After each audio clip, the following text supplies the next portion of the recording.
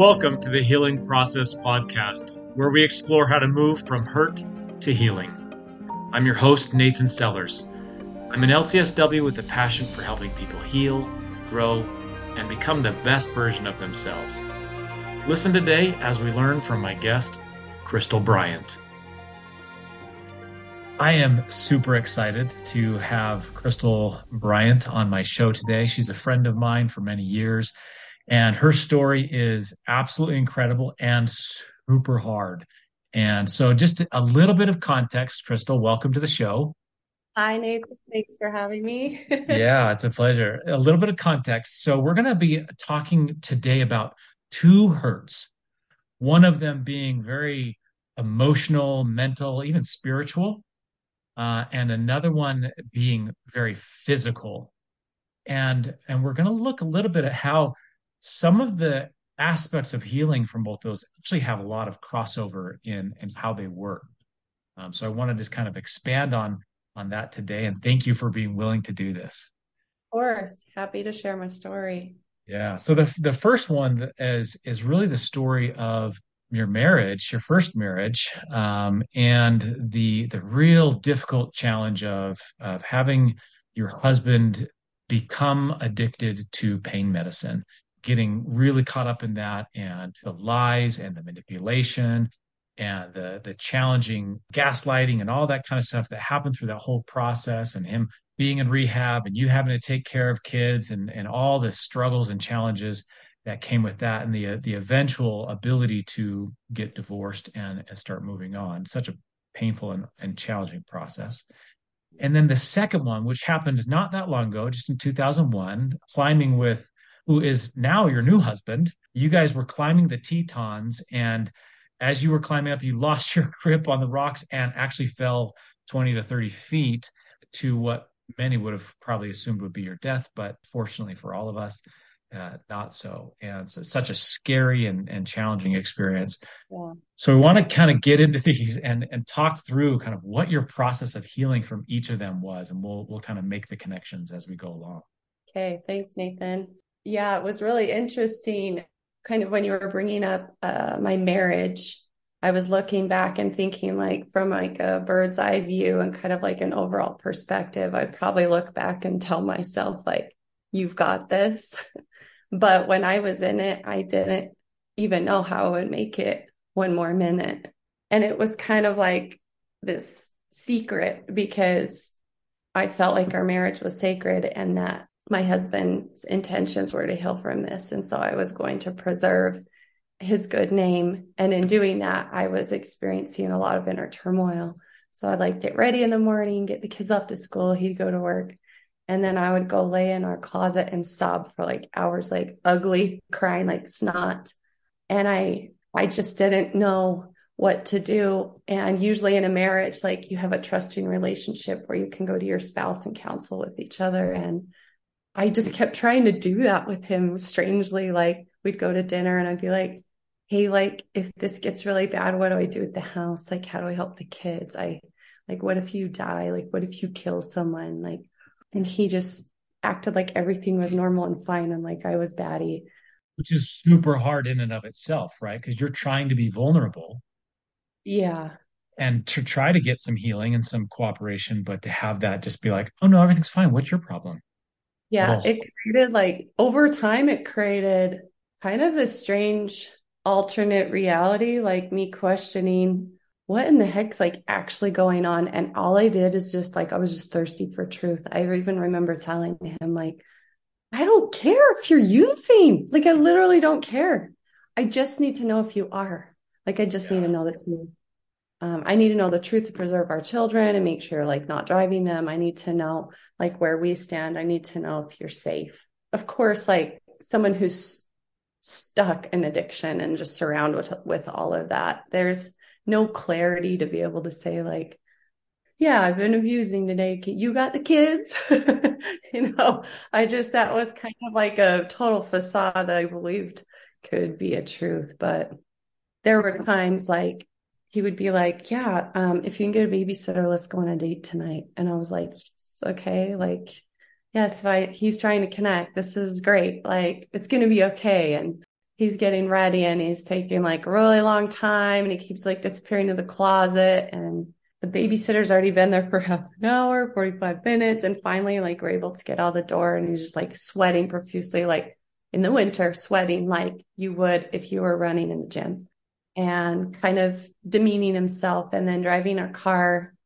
in like a 45-mile-an-hour zone going like 16, 17 miles an hour. I'm like, hey, like, do you need me to drive? Like, what's going on? And all the while, like, my heart is going from like, yay, like get a date with the person I love. Like, I'm excited. Someone's got the kids. Maybe we can make some progress here to like, oh my gosh, this is still it. Like, this is still it. Like, he won't talk about it. We're not allowed to talk about it, but he can't even drive. And he's driving. Like, what are we doing? Oh, so scary. And then turning that on me. Well, if you can't handle the way I'm driving, or like you're always a backseat driver, you're so controlling. And I think like the other day, Nathan, we had talked like one thing that happens when somebody's really hard on you like that is you get better. You just strive to be better. Like you just work so hard because like you're working for them, but like you're working to be a better human so that, and it's not like for the right reasons, really. I wasn't working to be a better human for me. I was working to be a better human to salvage my relationship and my marriage, which ultimately I didn't have full control over and I didn't understand that. But when you come out the other side, like you're kind of awesome.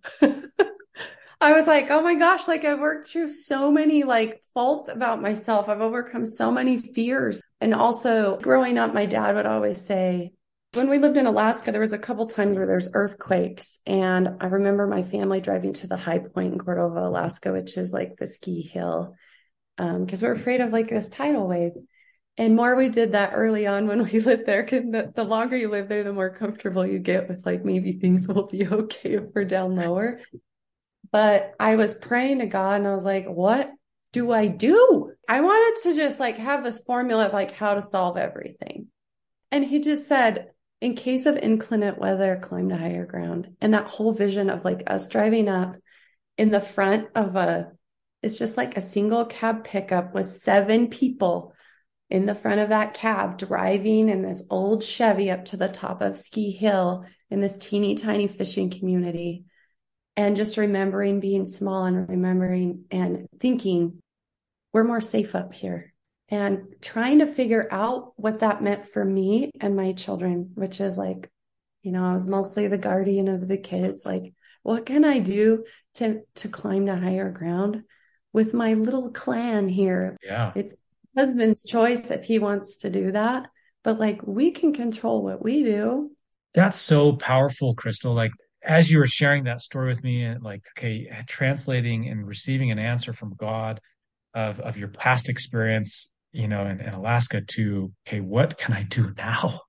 I'm feeling the tidal wave coming. What do I do? And going to higher ground. And then even that statement of I was working to become a better person, not for myself, but for him to salvage this. But still the outcome was I was a better person. It reminds me of this story that I heard of a donkey or something stuck in a well and it's calling out for help. And someone comes along, starts dumping dirt on him. And he's like, what are you doing? I don't need, that's not helpful at all. And, and the, Yeah. and so he steps up, like shakes it off and steps up and another shovel full of dirt comes down and shakes it off and steps up and progressively getting all this dirt and everything on him, but he keeps stepping up until he can step out because the hole has been filled. And I look at that experience for you as like, yeah, you had a lot of crap dumped on you, Yeah. but keeping stepping up. Yeah. And I really felt like I just had those moments where I was falling apart and just felt like I didn't have anything to me. There was also these moments of like grand power and real clarity in certain situations of like knowing exactly what to do to protect myself and my children. It was like a real life or death situation played out in this beautiful real world scene. Yeah. Like it was really bizarre. I had a lot of people that came to my aid, like my now ex-husband. He ended up doing like a detox and inpatient and outpatient locally. And then Eventually it moved to his job. He lost his job. He was going to lose his pharmacy license. They were protecting it with the stipulation that he completed an out of state inpatient treatment center. But like the questions are like, how do you afford that? How do I afford to continue our house payment and to provide for the kids when we had a baby? She wasn't even 2 yet. Like she was just turning 2, all the way up to 8 years old, 4 children. And I was like, I can't just like, there's no way like I could possibly afford childcare and work Right. with that many children. And it's like, it just zeroes out. Right. So I just literally, you walk on a tightrope of faith and just provisions come to you. And I can't explain how life works like that, except for like, I believe in a higher power. And I believe he works through humans and each other because people will just come to me in my hardest moments. In fact, I had just signed up for my first Olympic distance triathlon right before all this went down. And my mom's like, you can't do that. You're going to have to just see if you can postpone to a different year, or like drop out of the race. And I was like, you know what? Like, I am doing this. I need it. I bet you needed it. Yeah. I needed something to like pour my energy into that was like finally for me. Yeah. What did both that doing something for yourself and just the mere fact that it was exercise do for your healing? It was like the best medicine that I ever could have chosen. My kids were little, so for my runs, I literally had to do loops. Our house backed up to this huge park. And so I'd get up early before they're awake and start running these loops, which is monotonous, mind numbing. Like, I don't like circling around the Mhm. same scenery, but that's what I would do until they'd wake up and then they'd come out on our balcony in their little jammies. And then I'd be like, okay, go get breakfast. And then I'd finish my loops and come in and we get going with our day. And then I had a pass at Gold's Gym and I'd take them there on certain days where I do the swim and part of a bike. And then when the weather got better, my girlfriend would sometimes take my kids while I'd ride bike long. And on those long bike rides, I still remember two of them. One of them was like clear out to like Grantsville and back. And one of them was like along the Salt Lake.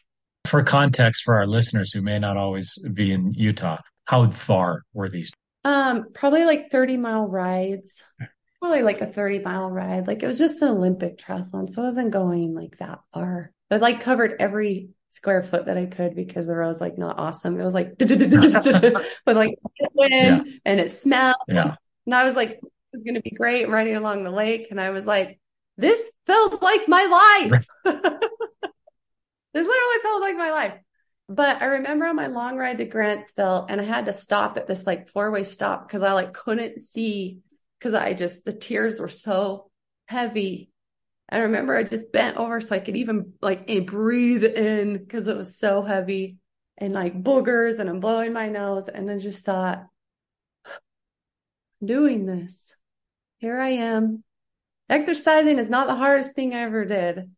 Having somebody not want what you want, or like being far away from you, or like not wanting to take your phone calls, or not seeing you anymore is hurting more than like just grueling on this road. Yeah. But using that and utilizing that as like my purpose of healing and to like a huge release. So I'm just like letting all these ugly tears out on the road. And then I come home and I feel calm and I'm able to like comfort my children. I'm able to then fill up their little cups and like listen to the parts of them that are feeling sad or scared and planning. We'd made these like this ring, this string of rings, and each day they wrote something they wanted to do that was special. And so we strung it up. So every day we tear up a new ring. I'm like, okay, we're all dressing up funny and we're going to take pictures. Or today we're making bread. Or today we're going to the mountains. Today we're going to go swimming with friends. Bless your soul. And That's awesome. that just like came to me one day. And when you have small kids, you have to make life feel magical. Hmm. I didn't want, because we're going through turmoil, for them to miss childhood. Hmm. I was like, you still need to be a kid. Yes, we can address the fact this is super hard. Like they understood, the older two, I feel like understood their dad was struggling with addiction. They didn't understand all of what that meant. but still like planting seeds and watching our garden grow and like jumping on the trampoline and being silly and making cookies. And those things were like vital to our saving our lives right then. So what I'm hearing is the aspect of creativity and play were critical to you're being able to manage all this pain and distress, but also the healing of you because you were putting a piece of yourself into your children and having purpose. Yeah. And I love that you said creativity and play because honestly, like when we pour ourselves into something else, like our brain waves kind of like move over to that capacity and we kind of forget our hurt for a minute Hmm. because we're just like focused on other things. It's not that the hurt doesn't exist. It's just like we're not micro focused on it. Yeah. And so like we still have joy during like times of like awful pain, pure joy, pure joy. I remember like fast forward, my ex had come back from rehab. He had relapsed. The boundary was he wasn't allowed to come home. He came home. We had to leave in the middle of the night with my kids wrapped in blankets, hide, eventually moving over to my mom's house when he finally like he was like going over there. So I didn't feel safe to go over there till I knew that was like my safe haven. I remember that I felt like I just wanted to stay. I wanted to stay married. I figured like we could figure that out. But it's like all the writing was on the wall that like he wasn't there. Right. Like all of his words would say that, right? But like all of his actions proved otherwise. And I was in total denial. And I remember like going running and just sobbing and being like, I'm between a rock and a hard spot because like I'm damned if I do, damned if I don't. And I'm like, there's no fun thing for me. And I want a fun choice. Yeah. Like I've been through a lot. Like I just want a good choice. Like I want something happy. And I remembered on that run of like, I need to be neutral to be able to receive this, like for me, this answer of like if I should divorce or not. And I stood there next to this tree and I just felt like, okay, I feel like I'm finally in a place of neutrality where I'm able to receive answers both ways. So now I feel like I'm just open. I'm open. I'm ready. It's going to be hard either way. But whatever it is, like I can do this. How did you do that? How did you get to that place of neutrality? That's hard. I don't know, Nathan. I think that people just start to understand the next step that they need to take when they're in hard things. Because living in lies and turmoil is madness. Hmm. Okay, this just has to stop because, like, maybe you guys can live like that, but I won't live like that. And like learning to set personal boundaries is really key. Yeah. So I'm hearing multiple things. So one of the things that I'm hearing to get to that place of neutrality was you had to accept your situation completely and all of its ugliness and all of it, blah, right? You had to accept that that's what it was and accept that you couldn't keep doing that. You couldn't keep going that direction and that you had to start setting boundaries for it. Yeah. And setting boundaries with someone that's like in addiction, they're the angriest, okay? Like the scariest. Mhm. Like they become like a human of rage. Like they're almost like it's like an out of body experience that manifests in front of you and you're just like, "Oh, wow. Like this is actually scary." I was to the Yeah. point where like my life was getting really scary. Like I wasn't sleeping. I'm watching the window. I'm like protecting my kids. But I remember there was like these moments where he tried to be really like sweet. Oh my gosh, I just have always loved you. Let's just let's hang out on Friday. I was like, dude, like you were ripping me to shreds yesterday. Like, do you even recall? So I just was stuck in this. There's this place where women get stuck in confusion, total confusion Yeah. with a partner like that. Because I was remembering all these like really good moments, but I was like, wait, it was like they were like this big compared to like all of this. Right. And it Tiny would give little. me enough to just be like, okay, thank you so much. I can keep going. I'm like, that's not fair. That's not enough. That's not a partnership. And I remember him telling me, like, Right. you're giving up on our marriage when I finally told him, like, we're just heading in different directions. Like, our paths will never intersect again. And like that clarity was just made manifest to me later. And I was like, oh, that makes total sense. I'm just going to tell him that. Like, it's going to make sense to him. And he's just like, It screw doesn't. you. You're never going to be with our kids. Like all of these threats and ugly things. But for me, like I knew that was true. And I remember when things are bad, you just think like everything's been bad. And I remember like walking past my mom's office. We're living at her house. And I just felt this really strong pull to like go in there. I'm like, I'm not doing it. No, I am tired of something else always telling me what, like manifesting to me these things. Like, I just want to live a day that's like so vanilla. Okay. Just want to lay by the pool and my kids are playing in the water. And I just want to just drink cold water. Like, I just want to live the most boring day. But it was like, we were like at this heightened state of like every moment counts. And I ended up going in that office and I picked up the stack of pictures and I'm flipping through. And it's pictures I had sent to my mom when we lived in Nebraska when my ex was in grad school. And it was like, I would have identified that as like the happiest year of my entire life. My son was learning to ride a bike. I had just ran the St. George Marathon. And then we had a little, I was pregnant at the time. I didn't even know, but then we had our third child and she was born in June and June's the most beautiful month in Nebraska. Like the fireflies are out. We're doing things outside. My husband's almost graduated from pharmacy school. There's a light at the end of the tunnel. We have these incredible friends. We've made it through really hard things.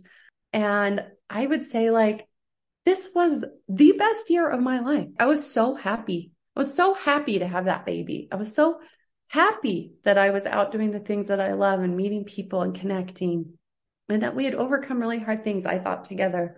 And then later that day, I'm on our computer and like this history comes up of like this huge like internet history of things that my ex-husband had been involved in.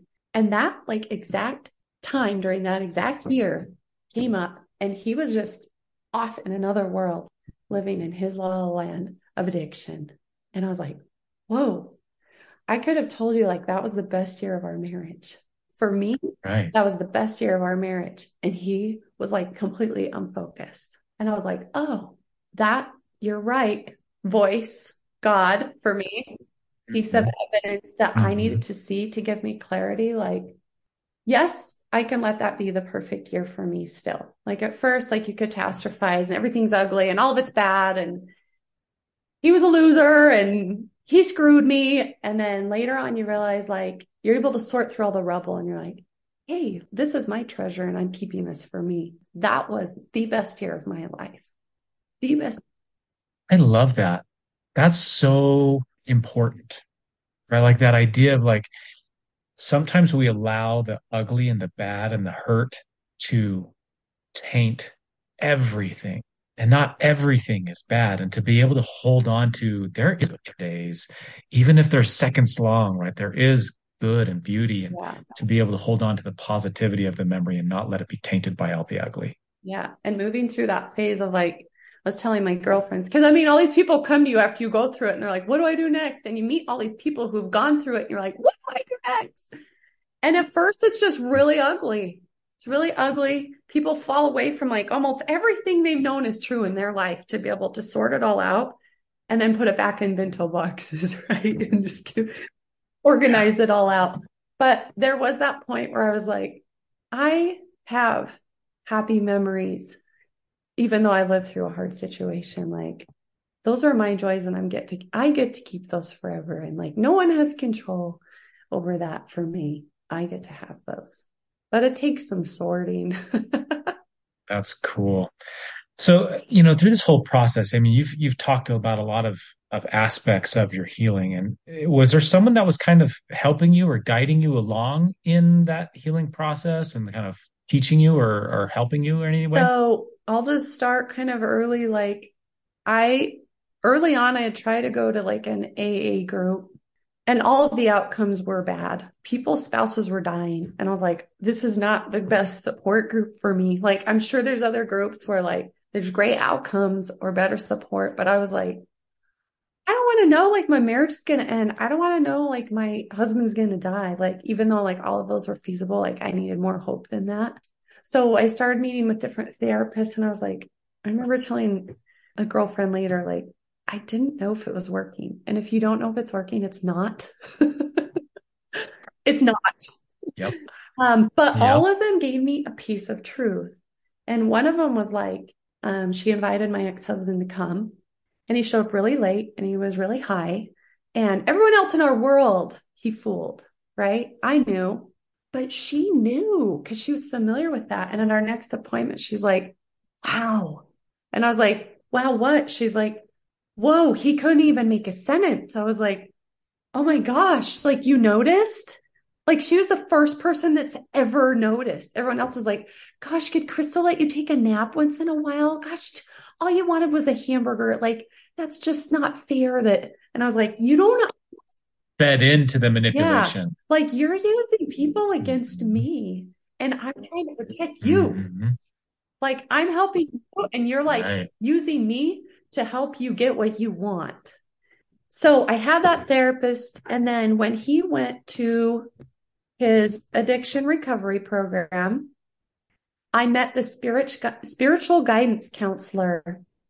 And I was over at my girlfriend's house helping her clean out her pantry. Like she'd been serving my family so much. I'm like, I just want to do something for you. I'm just going to clean your pantry.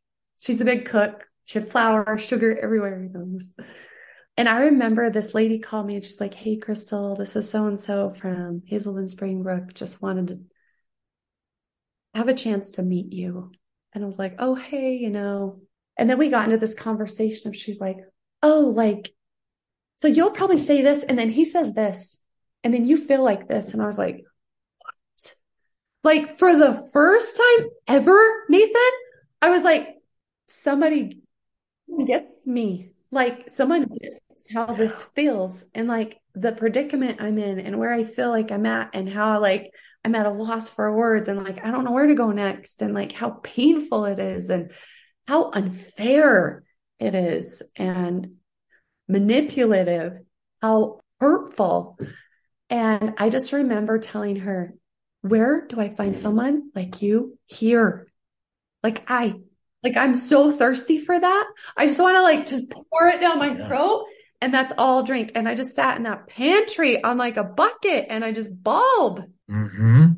It was like the whole world opened up for me, Nathan. I was like, oh my gosh. So in psychological terms, that's called an empathetic witness.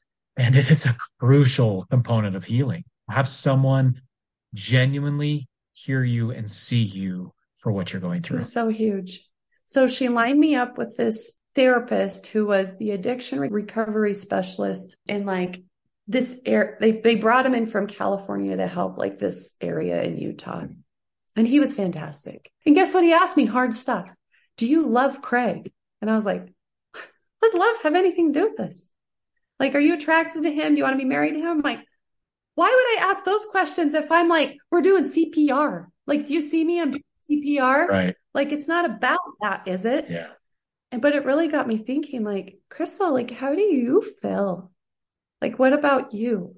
And he taught me to really have some like really kind empathy for myself and where I was really at in a really honest way. Yeah. And I had formulated these 10 questions I wanted to ask him about like truths in our marriage. They were really hard to ask. And he, of course, said it was the most unfair thing he'd ever heard. And I was manipulating him. But it's like, depending on these answers, I don't know if I want to stay married. Because, like, I have lived a lie for almost 10 years. That's unfair. So, fast forward even after that, I moved down to Provo and had this fantastic therapist, Nathan Gibbons. He worked at LDS Family Services and he had a gift. Some people, they're just great at their careers. They're fantastic. But then there's people who are great at their careers and like gifted with their careers. And he was a healer for me. He really saw me and like throughout the week, he'd like put together things and be like, okay, when I saw this and I heard this, I thought of you. Let's play this out. And then people who are healers in your life tell you specific things that you like keep with you. And it's like, what would you call it? Like a paradigm shift, a complete paradigm shift. So I'm thinking like, how do I be loving towards somebody and kind and quote unquote Christ-like while they're hurting you? And Nathan Right. Gibbons was like, Crystal, like you can forgive this human. Because like forgiveness provides like great healing for us. He's like, but to forget what he's done would be like cruelty to yourself. Because like you can't be close with him. that's toxic. Like, look at these things that he does. So, like, being able to separate that out, I didn't see it separate. I saw it together. And he was able to like separate that out. And I was like, oh my gosh, those can coexist. Like, that's paradoxically true. Like, they can coexist. Like, I can be kind and forgive and never trust this human again in a place where like is intimate for me. Like, I can keep it Yeah. transactional and that's still loving. That's super important. So as you're having this realization of like, I can forgive that, and that forgiving doesn't mean that I have to jump all in and have it be sweet and nice and trusting. How did that transform you moving forward in your healing process? I would say that's when I like took my power back, Nathan. That's when I was like when my ex relapsed in rehab and didn't come home. And it was like a huge blow. I mean, like I was 2 feet in, was always 2 feet in. But I sat down with a friend and learned about boundaries. And I wrote up this like contract, like to be able to come home, you need to like come home and you say you're going to come home. To be able to come home, like you need to like be able to engage and to be honest and be a financial contributor and all of these things that were just really basic but important. And he was irate about that. Fast forward, as I was holding my, that was like the initial learning how to boundary set, which they had taught me at family days in this rehab place. And I was like, this is crazy. Like, this isn't going to go over well, right? Like, are you on his side or my side? Fast forward, it was like not about learning how to set boundaries, but about being more intuitive. Like, this is where I show up. This is where I don't show up. Like, I don't get to choose where you're at, but I get to choose like where my safe boundaries are. There was a day where we were exchanging kids or something, and he's just like banging on the windows of my car and just like completely losing his mind in front of the kids. And I was like, just drive away. And I did. Just drove away. I don't know why it's really tempting in the beginning to like engage with that because you feel like you'll be able to heal that and you'll be able to kind of soothe it over and make it look pretty, especially in front of the kids. But there was a time when I was like, he gets to choose how he acts, but we get to choose how we live. And Yeah. we're like that. We pull away, like we get to go to our safe places. There's so much to this process, and that coming to a place of healing. What were the key things that allowed you to become crystal again, to feel more whole? So I felt like when God told me, like, go to higher ground, that was like a huge spiritual component for me. I was in this place of kind of like spiritual progression of like being able to handle the blow of something like this. That was kind of a spiritual agreement. We'd been married in this like holy temple. We made all these promises, but it was like, you're going to have like a huge spiritual blow. You did A, B, and C didn't happen. And you were raised to think like, if you do A and B, C happens. Right. Well, no, it doesn't. C doesn't always happen. There's D, E, F, G, H, I, J, K, L, M, N, O, P. And it's like, okay, so I handled that. But then there was like this huge emotional piece that it was like, I just felt so broken. And at first, like, I was just so like on guard and alert that like my emotions left me. I remember my mom grows these zinnia flowers and they get so tall. If you sit on a bench outside our house, they're over your head and all like the bees are just swarming around you. And it's just, you feel like you're just like lost in these gorgeous flowers and the sun's there. And I remember sitting on that bench. It's almost like the healing bench. Go out there and just be in nature. And my kids are so cute and they're playing all around. And I remember looking at those bees and touching a flower and thinking, I want to feel the joy of what they're feeling right now. And I feel blank, like I want. Because when my other kids were little, my older ones, I was so present and there and like enjoying the moments with them and like absorbing it that I like longed for that. And I didn't know why I couldn't have that at that moment. It was just part of the process. I Mhm. knew that I would probably get my emotions back, but I just wanted them so bad when my little baby was 2. Right. Like their little baby was 4. And I just wanted to feel all of like the joy of them playing in the yard and the joy of them finding a butterfly and they're capturing grasshoppers and all the cute things that they're doing.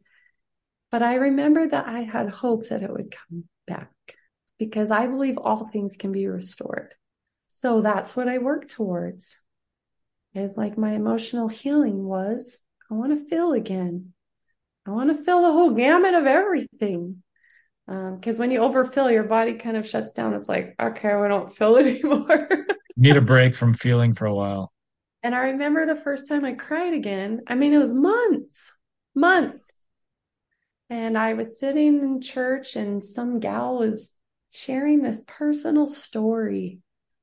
And finally it just like gushed out. And I was like, I'm healing.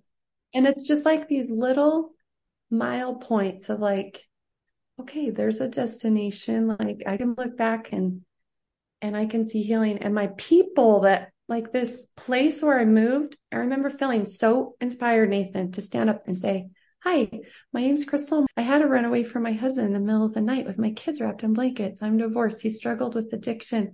I'm really scared. I'm living with my mom. I need friends. Help. Yeah. And I sat down and I was like, what? What is that? That is so important, right? That asking for help, being vulnerable and being real and asking for help. Ultimate vulnerability. And that's kind of what like all of that process before it taught me is like, you need to say something if you need something. Yeah. And that night, somebody came by my house and just sat with me and they're like, I get it. I get it. And we just sat and we just held each other. And to this day, we're like the dearest friends. And people just came in droves, Nathan, and they came in and they created this like circle around our family of protection. Like I was in the safest place there, even though I was going through the hardest things, the scariest things possible. Any one of those people would have done anything for me and my kids, and they did. Yeah. They did. That's so awesome.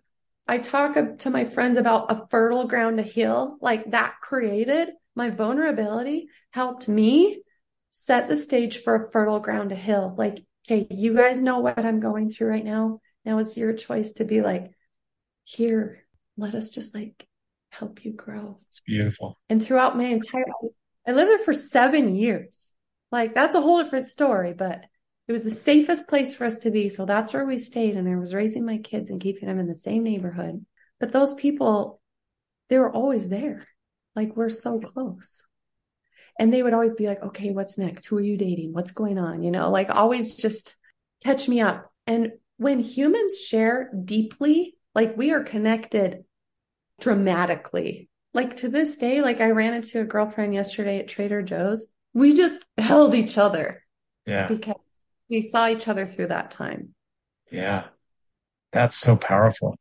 People came to me with their vulnerabilities too. Like, this is what's been hard for me for this many years. This is what happened to me. Did you know I was married? My own kids didn't know I was married before this. I was in an abusive marriage. Like, do you know I was married to a bishop, an abusive bishop? I mean, just like story after story after story. And I'm just like, oh my gosh, this is beautiful when we can share and just hold each other in safety and be like, look where we are now. Look how far we've come. Like, you know, when you're running a race and you're just like, I'm dying. And I remember running the St. George Marathon and thinking this like at mile maybe 18 or 20. And I looked behind me and there's just these like hills of people for miles as far as you can see behind you. They're ahead of you too. But you look behind you and you think, I've come so far. And they're on their journey too. And we're all in this together. Like, we've got this. I've got this. Look at all of us. We have this. And it gives you confidence. That's so awesome. You know, like there's your story is so powerful, right? Like ugly, hard, terrible, ugh, right? You don't even want to remember it, but you do because you can see, just like you're saying, looking back, look how far I've come. Like I had to slog through all that crap. And look what I have become. Look how I've healed. And just because you've healed doesn't mean that hard things are going to stop happening. Yeah. Yeah. And I want to transition a little bit because in several years later, you're now in a dating relationship with a wonderful guy, Yeah. right? Who does all the things that you love to do. Yeah. You're enjoying this relationship. Tiankum's a beautiful man, right? Like he's just a wonderful guy. And so he takes you to the Tetons, go on this awesome hiking experience. Tell us a little bit about how that went down. So you were asking earlier, like, what did I do to heal? One thing that I always did to heal, Nathan, is like I went to the mountains. Like that was my place. I went to the mountains. I would go as high as I could go. I would cry out all my tears. I'd talk to God. I would like connect with nature and I would come home like different. When I worked at Telos, you remember Carl? He's like, Crystal, I want to give you your spirit animal. And I was like, all right. Carl didn't really know that much about me. Guess what my spirit animal is? The white mountain goat. And in it, it said, you need to trust your footing. You can stand on 1 square inch of solid ground, and you can trust that you can land on your feet. And you need to let go of all that mom guilt, too. That was another thing he said that was really impactful. Moving forward, Tiakum and I met because we just kept passing each other in the mountains. We'd see each other at work, and he'd post things like he was at Kuchi Stronghold. And I'm like, where's that gorgeous rock place? I need to go there. I was just thirsty to go to all these places and find all these people that went where I like to go. So we started hiking. And then he took me to the Grand Teton. We summited the Grand. And then the following year, we were going to do Mount Owen. And then 2 days later, take our good friends up to the Grand Teton. Tiagam was training to do the Grand Traverse in 24 hours. So I'm like, if you can get me the top of one of these peaks and I know the route, I can come up there and bring you a sandwich or water. And we're thinking like, let's try Mount Owen. So we're going up to the top of there. You switch back up, you get to these gorgeous alpine lakes. Like that's most people's destination. Like they're stunning. It's the bluest blue and the greenest green and the gorgeous sky. And there was huckleberries out and it just kind of smelled like berries in the air. And I just remember thinking like, if I take a day off of work, which I did, this is exactly what I want to do. This is like the perfect day for me. And then you kind of come up over this crest, and we had a kind of trail find for a minute there because there's like this cliff area. You come down the side of this mountain, and then you're in this huge glacial basin. And we rock hopped and glacier crossed for 3 hours. It's a long way across. So we're probably 5 or 6 hours in, and we're standing on these rocks. We're drinking glacial water out of these like chutes of water. And I'm just like, this is the perfect day. And I remember looking back, Nathan, like after I fell and thinking like it was still a perfect day for me. Like nothing can take this from me. I had the perfect day up until I fell. So we go up the side of this area and the scree is just really loose. I stepped on this rock and it all of a sudden just like went out from under me and disappeared under this glacier. And I was like, oh my gosh, babe, this is a messy route. He's like, yeah, the snows come down further than we thought. Like we had our ice axes, we had crampons, we had all of our climbing gear. We're ready to mountaineer when we got up there. You don't always know what the conditions will be like when you get up there. You just take your equipment and you kind of see if you can even get to the peak. You don't even know if you will on something like that.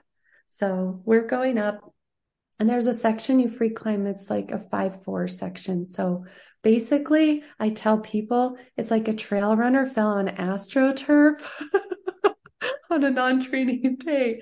So it's like in the climbing world, like they start babies on like 5.5s and 5.4 is just past scrambling. So I'm like, and it's vertical, but you have like great handholds, great footholds. We've done this a lot of times. I have on my little backpack. We had just stopped for a little snack, drank water. We're feeling great.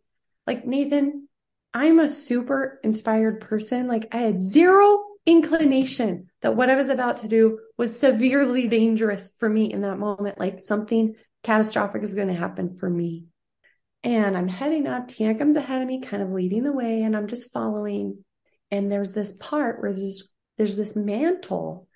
And I was like, oh, this is so good. This huge ledge. It's like an entire shelf. So I like have my left hand on this rock right above it. and I heel hook on my left and mantle up with my right hand. And all of a sudden, this left hand, as I get higher, my hand comes off. It becomes a bad hold. So the hold was good as I was down lower, but as I came up higher, there was nothing to it.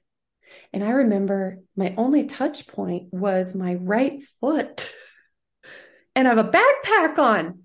And I was fighting it. I was like, I'm not going to fall. I'm not going to fall. So I was like grabbing with my left, grabbed with my right, and then said some bad words. And I turned around and I faced out to like see where I was falling. So I like pivoted in the air, and Tiancum looked down and watched me fall, hit on my bottom, and then slide for like, I don't know, like I probably fell 25, 30 feet, slid like another 15 feet, and then flipped over on my face. Like the momentum was just so, um, and as I'm falling, because I studied exercise science, I know the human body really well. I'm like, I will never run again. Right. Running like and in the mountains was like my healing. So I was like, oh no, my best favorite thing in the way, like I connect the closest to my maker. Like I'm not ever gonna have that again. I know what will happen. I will probably shatter my pelvis and break both of my femurs in half. I know it's gonna happen Right. and be paralyzed. So I fall, slide, flip over. Tiancum rushes over to me, and I was like, oh my gosh, I can feel my feet. Like I was wiggling my toes. I'm like, oh my gosh, I can feel my feet. But then I was like, okay, I'm not moving. I'm not going to shift anything. Like something's got to be shattered in there. Like I'm not moving it. But I had a rock like lodged under my rib cage right up under here. So every time I had to breathe, I had to find footing with my feet, and we're on scree, and I'm still kind of sliding a little bit. So I'm trying to get on this scree that's sliding and like push up so I can be like, and I hurt. So I ended up later, like fast forward, I ended up my diagnosis that I burst fractured T9, T12, broke my sacrum, scrambled my coccyx, just like my tailbone was just really messed up. And then later on found out that I had a concussion I didn't know in the hospital immediately. But that didn't hurt compared to like when your body impacts the earth like that. Like it literally, like one time I was on Center Street and I heard a car accident, two cars like, that's what I heard in my ears when I hit planet Earth.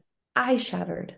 I shattered. And I was like, that was so loud. And for days, like your brain replays that in your mind. Yeah. And really weird psychological thing that your brain does, like, let's relive this like 1 billion times, Totally. which is weird because it's part of the healing process. And I don't really know why, but it's like really necessary because everybody that goes through trauma, like it replays a lot in the beginning. And then over time, it starts to minimize. And that's when you know, like the healing's starting. So I'm laying there and Tiangum's like, what do we do? And I was like, we need to pray because I know that we can have the best case scenario for the worst possible outcome. I know that this can be better than it would be like if we show our faith in something. If I just exercise that, if I just Yeah. practice that, I know it can be better than it should be. Yeah, I'm wrecked. I can feel it. Yeah. But like I am like a total believer that like it can be better than it would have been. Yeah. So he prays. And then like we try to call 911. We have no service. He's like, hey, I gotta go free climb this mountain, traverse over, free climb another section, traverse over to even get service. And he leaves me. And I was just like, Yeah. first of all, you like make deathbed repentance. You're like, I am so sorry. I have not been a good listener. I'm not calling my mom enough. Like, I promise I'll visit my neighbors more. Why am I still doing this dead end job? Like, it's not even what I studied. Like, I just, like all of these questions about where you are, just like, they just come up and like you're talking out loud to like the maker of your universe. Like, and all of a sudden, like all those other things that mattered, they're gone. It's just like you have this like really very clear moment. Like I was not knocked out. I was like very clearly talking to my God. And I looked at my phone and I was like, Siri, call 911. And I was like, damn you, Verizon. I was like, I'm in so much pain. And I was trying so hard. Like the pain of your tissue tearing hurts worse than the bone pain. Like every inch of my like sinews had torn, like as I'm impacting the earth. Like I'm just torn between every little rib, every little nodule. My bottom had hit the earth. I had a huge hematoma. I had blood running down my legs. And I'm trying to be calm and collected because the minute you aren't, you start screaming and you get in this like panic. And then you can't even breathe. And then if you can't breathe, like the pain's worse. Right. So I'm just trying to calm myself down. And I'm like, okay, I don't know if they'll find me. I don't know how long I'll be here in my pain.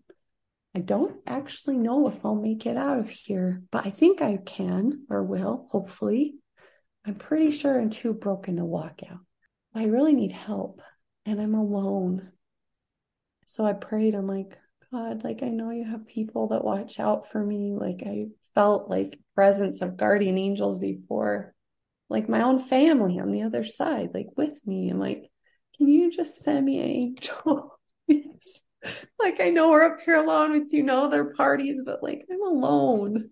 Like I don't want to be alone.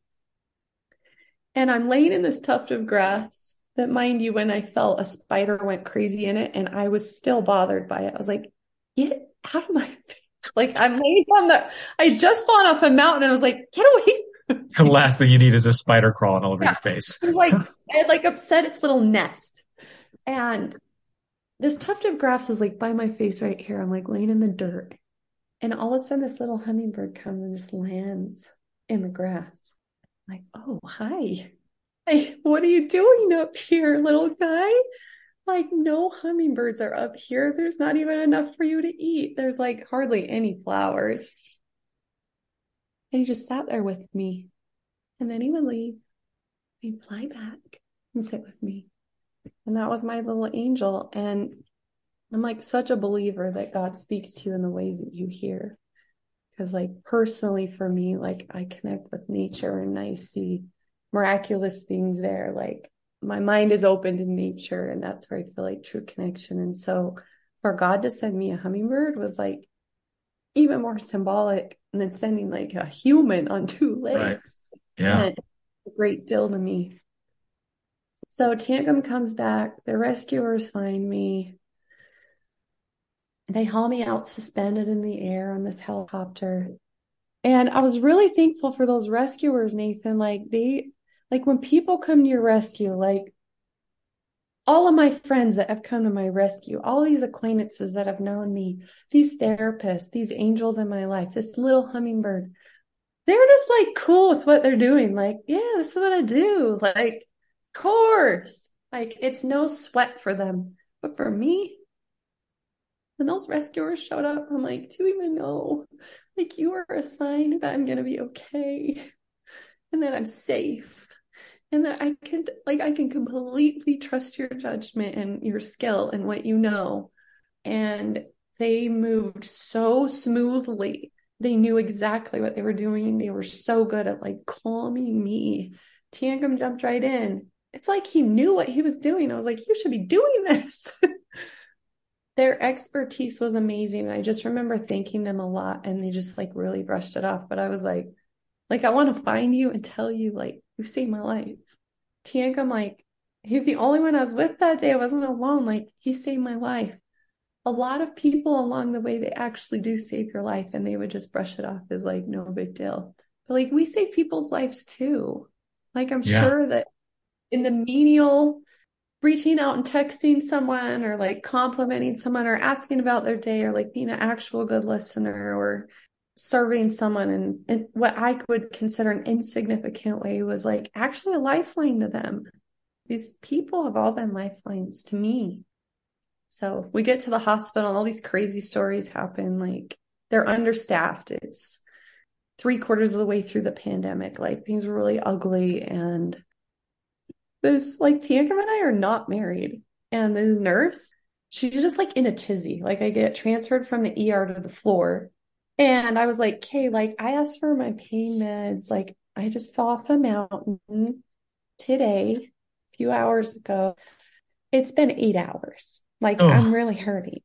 They were so understaffed. Like people had walked out. She was the charge nurse. She was in charge. And in her panic, she throws these like gauze panties. Like after women have babies, they put these yeah. on with this giant pillow of a pad in. I tank them and she's like, here, put these on her. You're like, It's like okay. my pain. Things are awful. And I'm just like, I think this is so funny. I was like, hey, babe, you heard her? Put it on me. He's like, what are these? I was like, disposables. Okay. So he's putting them on me and he's like, have you seen your butt? And I was like, no. So he turns me in the mirror and it's like swollen inches out. I look like a Kardashian girl. I was like, dang. Actually looks kind of good because it wasn't like totally black yet. It turned black later. But I was like, oh my gosh, no wonder it hurts so bad to sit down. Like I'm wrecked. Yeah. So just some funny things happened in the hospital, but Tianka was by my side. And honestly, like we were just dating. Mhm. Okay, like in one day, all of a sudden I can't work. I'm a single mom, I have 4 kids. I am the guardian slash provider for them. And I'm dating someone. Like I really like him. So just like I'd wake up in the hospital and he was just there. But over the course of the next few months, and I remember having this talk with him, like, hey, this is the deal. It's none of my business to like keep you here. Like if you need to go. Like I get it. Like I'll be crushed totally. But like you get to choose. Like I'm giving you the chance to choose to either like ride this wave out with me or to like go be you. And I thought that like I knew there was a huge chance he would just take off. I knew that was viable. And he didn't. He just chose to stay. And that was like so huge for me because I didn't understand that he was a person of like deep loyalty because he's always just been like connected with Mother Earth, a real climber, traveling all over the world to do these things and taking like big chunks of time off. And I'm thinking like, well, he certainly couldn't be loyal, right? Like, no, like loyalty is one of his greatest attributes. What an aspect of healing for you. Like, as I'm thinking about this, like to go from what you experienced with your first husband of absolute disloyalty and not putting you first, not being there when you needed, to have someone who you're only dating to have to like completely take care of you, watch over, I mean, take you to the bathroom, wipe your butt, kind of stuff. Yeah. What a transformative aspect of healing to know that you are worth it. You have value. You deserve that. Nathan, that was huge because like when you go through such hard things like that, you subconsciously start devaluing your needs. Like you'll always meet everyone else's because of course, they're worth it. Like people are worth it. They're born with innate worth. Like we don't earn that. We are that. But then Mhm. you don't live that privilege within yourself. You're like, I'm disposable because I was disposed over and over. And that was the message that was sent is that I'm disposable. And then to have someone just keep showing up. Like he never said, like, I'm not going anywhere. All of my previous boyfriends, my ex-husband, it was always about the words. Well, I'm the best thing you'll ever meet. I'm the greatest guy you've ever had. And like Tiankum's never said that because he would never have to. Because if you are that, you never have to say that. He just is. And the message that sent to me is like, hey, I value this. Like maybe more than I knew he did. Like I knew that I was like putting my energy into it, but it was my turn to see him like put his energy back into it. And it really just showed me like he loves this just as much as I do. This is awesome. And it felt really good to have someone show up for me, Nathan, and not need to say, hey, do you notice I'm showing up for you? It wasn't about ego, it was about love. Like real love. The thing that I've always loved about him is that he just shows up who he is and he's like fine with that. And I was like, how does he do that? that is so attractive. Like that's almost the most attractive thing in the whole world is that he's just him. And he's a specimen of a guy too. Yeah. And people taught me, like, do you know how much I've admired him for 20 years? Like, do you know he's the hardest climber we've ever seen? You know, Yeah. like he's famous to everyone else. And he's just like, hey, I'm just getting fat and old. Like, that's what Mhm. he says. Like, can you stop saying that? That's manifesting and you shouldn't do that. So having all that like sense of security from having someone who genuinely is caring for you, not because that's the right thing to do, but because you're worth it, right? To have that sense of calm and assurance kind of helped you move into that place of, I can securely heal now in my brokenness. What are some other elements that really made a difference for you in that physical, but also emotional healing of the fall? So it was when I got home, like my kid, so the very next Monday, my kid started school. It was just like the timing, like the universe is hilarious, right? I was like, impeccable, of course. Like, of course. It happened like this. I'm glad we all have a sense of humor. But my ex-husband like stepped it up and almost, I don't even know if he wants to be on or off the record, but like I felt like Nathan for like the first time ever. He like said, like, I got this. Wow, like I've needed you to do this for the kids, like not for me, but like for them, to show them that you could show up for a decade. And it was huge for them to feel like dad's like taking us to get our backpacks. Dad's like concerned if things are good over here too, not just like over there. It was huge and it like relieved a huge burden for me because like I couldn't literally do anything, but they needed all the time. Mom was the one, through all of this. Like I was the one who always had to be there. I think it was Rachel Parrish. I was like, is this what a mom has to do for a nap? Like you gotta fall off a mountain. Come on, I'm finally getting some rest around here. Because it was like I was just holding up the whole world in my hands, and finally I could just set it down and just be.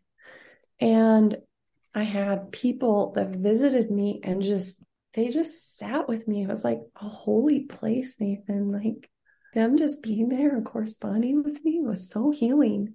And then the release ID present in my ward, I was like, you provided home help for me because these women volunteered. Like one person's like, I got Monday, and one person's like, I got Tuesday, and someone's like, I got Wednesday, I got Thursday. So 5 days a week, I had people lined up that would come in the morning. A friend would come over who was a nurse, give me my shot because I was on blood thinners. The next person would come, make sure my kids were out the door, help me do the dishes, vacuum, laundry, get me my ice packs, help me to the shower, get me all situated. And then they would just talk to me. Because when you have like such a severe TBI, like you don't watch TV, you don't have lights or a lot of sounds. Like, what do you do to pass the time? Like, I couldn't read books, I couldn't even see straight. So, having people sit there and just talk with me, for me, like that just made me feel so safe. And it 100% was my antidote. 100%. Just people showing up, not just showing up and wiping down my counters, showing up and like connecting with me and like hearing my concerns. That was very healing. And then as we moved forward, I started some speech therapy and met with a gal. And I had 6 physical therapists, Nathan. Of course 6. you did. You were shattered. I didn't have surgery, which was miraculous. Also And very the miraculous. doctors really thought I would, but another blessing because I remember praying and I felt like they changed the outcome because they said, we'll be moving you to surgery tonight. And then they relooked at the scans and they're like, actually, like, we're just going to watch your back. Like, it's burst fractured, but it's 15%. We thought it was like 60%, but it's like less than we thought it was. And it's like not impacting the spinal cord. And I was just like, what? It's like you just changed what, like it was a complete shift. Okay, that's awesome. The best news of my life. Can I have blueberry pancakes, please? But then fast forward, they were like, there's not a lot we can do for your back. That's it. So they sent me to physical therapy. And I remember meeting with a gal there, and she's like, hey, just so you know, like, we've never met with anyone like you. And I was like, really? She's like, yeah, Crystal, do you understand? Like, you were this close to getting paralyzed. And she holds her fingers in this like little teeny circle. And I was like, oh. She's like, yeah, like everyone like you, they never walk again. And I was like, oh my gosh, I like needed you to tell me that Yeah. so that I understood like the miracle that I am because I'm wrecked. Hmm.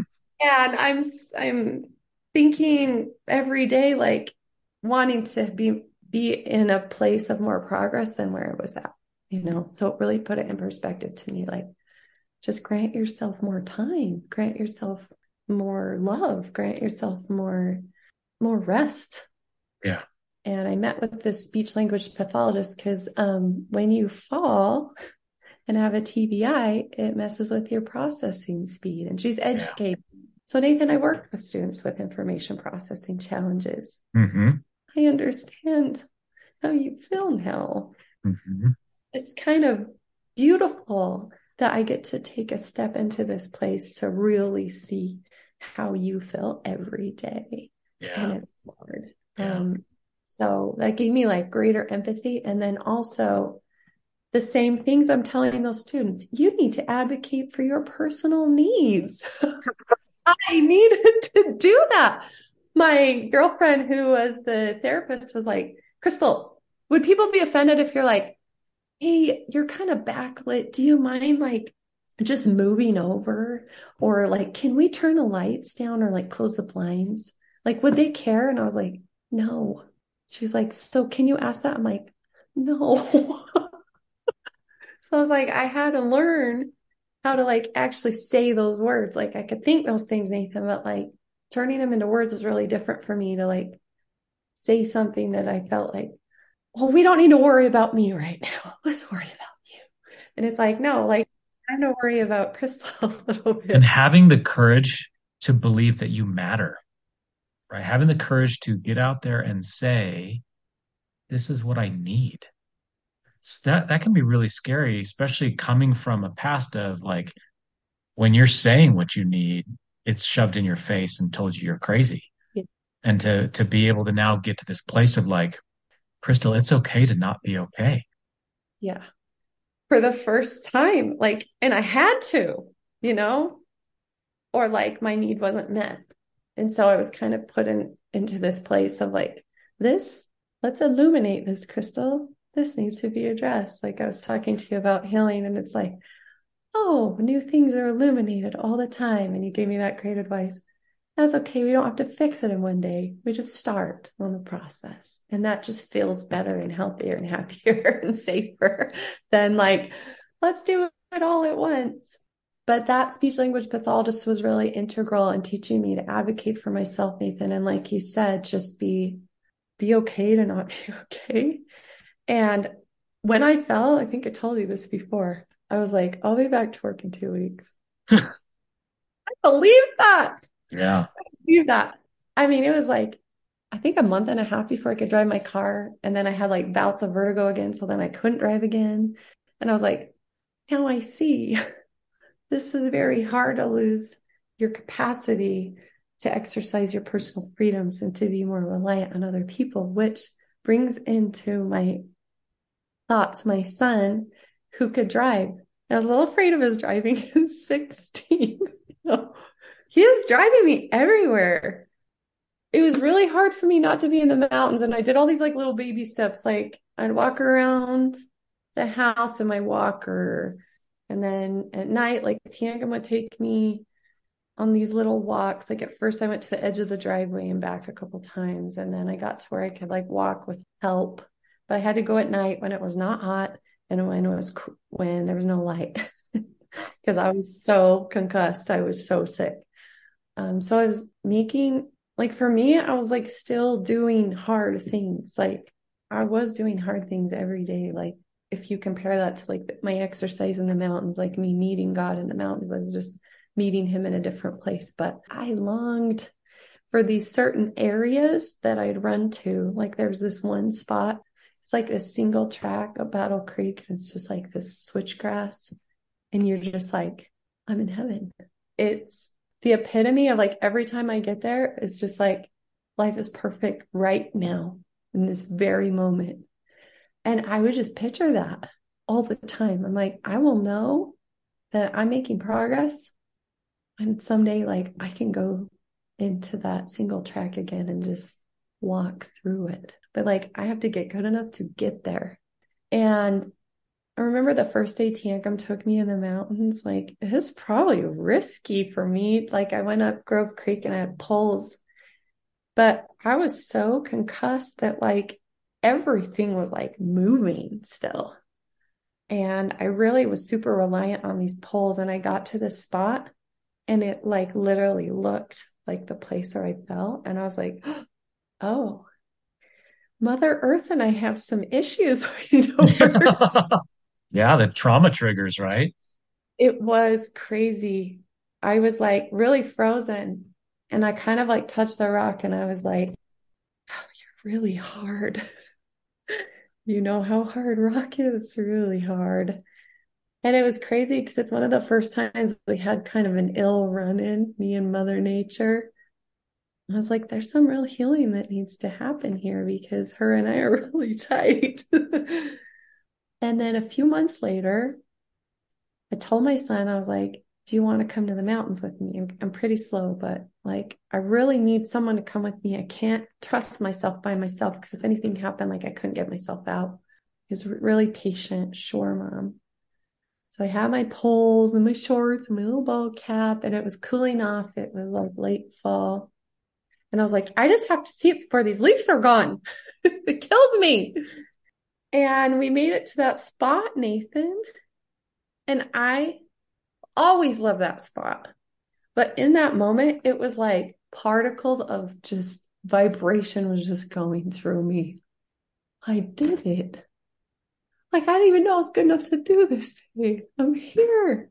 I made it to my milestone, which was a really hard milestone. And I'm in my place.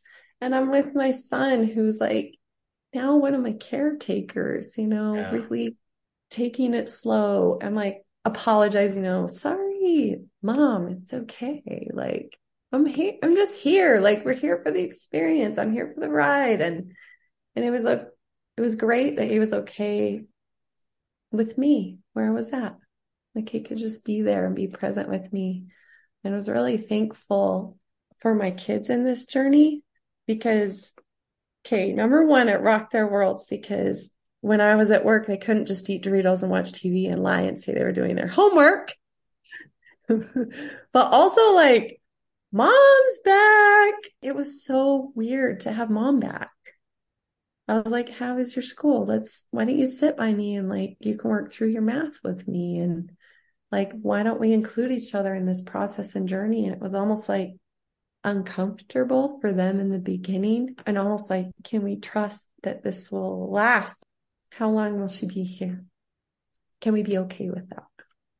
And it was beautiful though. I was like, I'm finally with my kids. Like they survived the pandemic without me and it was rough on them.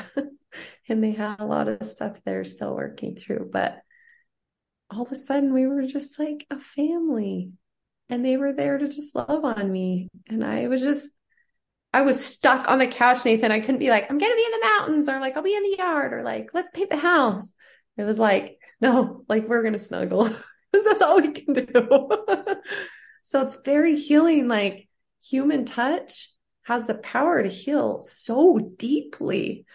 Their gentle touch and like their bodies against mine, just like it can heal. I don't even know anything that's more healing than that. I know everybody's got their like love languages and stuff, but like touch and time, like that's everything I was gifted in that. Falling, your world falls apart, but also like it's made because it's like, I'm going to give you everything you've been asking me for right now. It's interesting because I mean, the biggest connection that I'm getting as I listen to this is just one of the most important ingredients to your healing process in both all the crap with your ex-husband. And this fall is the critical ingredient of love. And it's a real, raw love, in all its different forms, through acts of service, through physical touch, through quality time, whatever it might be. Over and over and over again, I'm listening to you share stories of people coming in, serving you, caring for you, spending time with you, teaching you, buoying you up in moments of depression and all these kinds of things. And it's just love is such a critical key of that healing, even physically. It's crazy, Nathan, because like a big component in my job at Telos was to give love. I felt like that was like a life calling, is to like just express to people that they were worth it and valuable and worth my time and energy to try to line things up for them. And that even if they were misunderstood before, we can like people can become better and they can relearn how to help you more. And then I got to live that. I got to live that, being the recipient of love over and over through these like totally different tragedies. That love is the greatest antidote of all. Really, like if we can put all of our differences aside on planet Earth, like in the end, when we just love each other, like it just has power. It has so much power. And drawing conclusions from like this first experience and the second experience, number one, it's way harder to have someone walk on your heart than to fall off a mountain. Like it hurts way more. Yeah. But it's so beautiful to like rise, God's telling me like rise up, fall off a mountain and rise up again. That's where I'm at, Nathan. Like I'm rising up. Like it's very hopeful. I got remarried. Somebody loves me. He like wants to be with me. I want to be with him. And we're trying to figure this all out with a bunch of kids. And we're going to the mountains again. I haven't been back to Mount Owen. I wanted to go last year. And just like there was zero opportunities. So I've just been thinking a lot about touching those same places. And people are like, "Oh, you'll never do that again, will you?"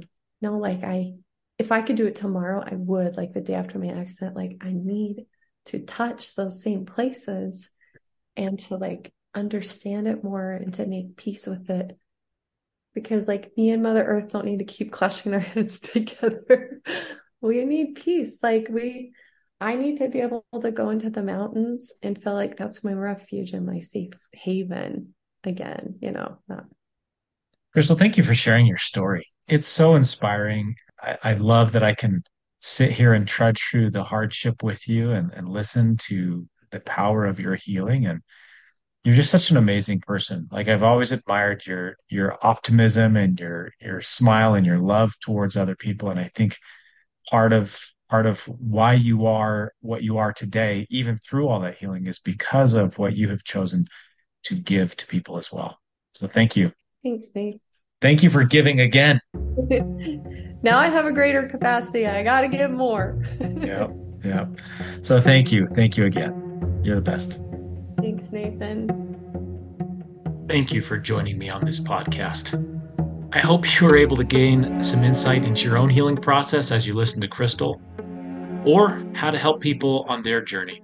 If you haven't already, be sure to subscribe to the podcast. Please share this episode with others you think might benefit from the messages that you heard today.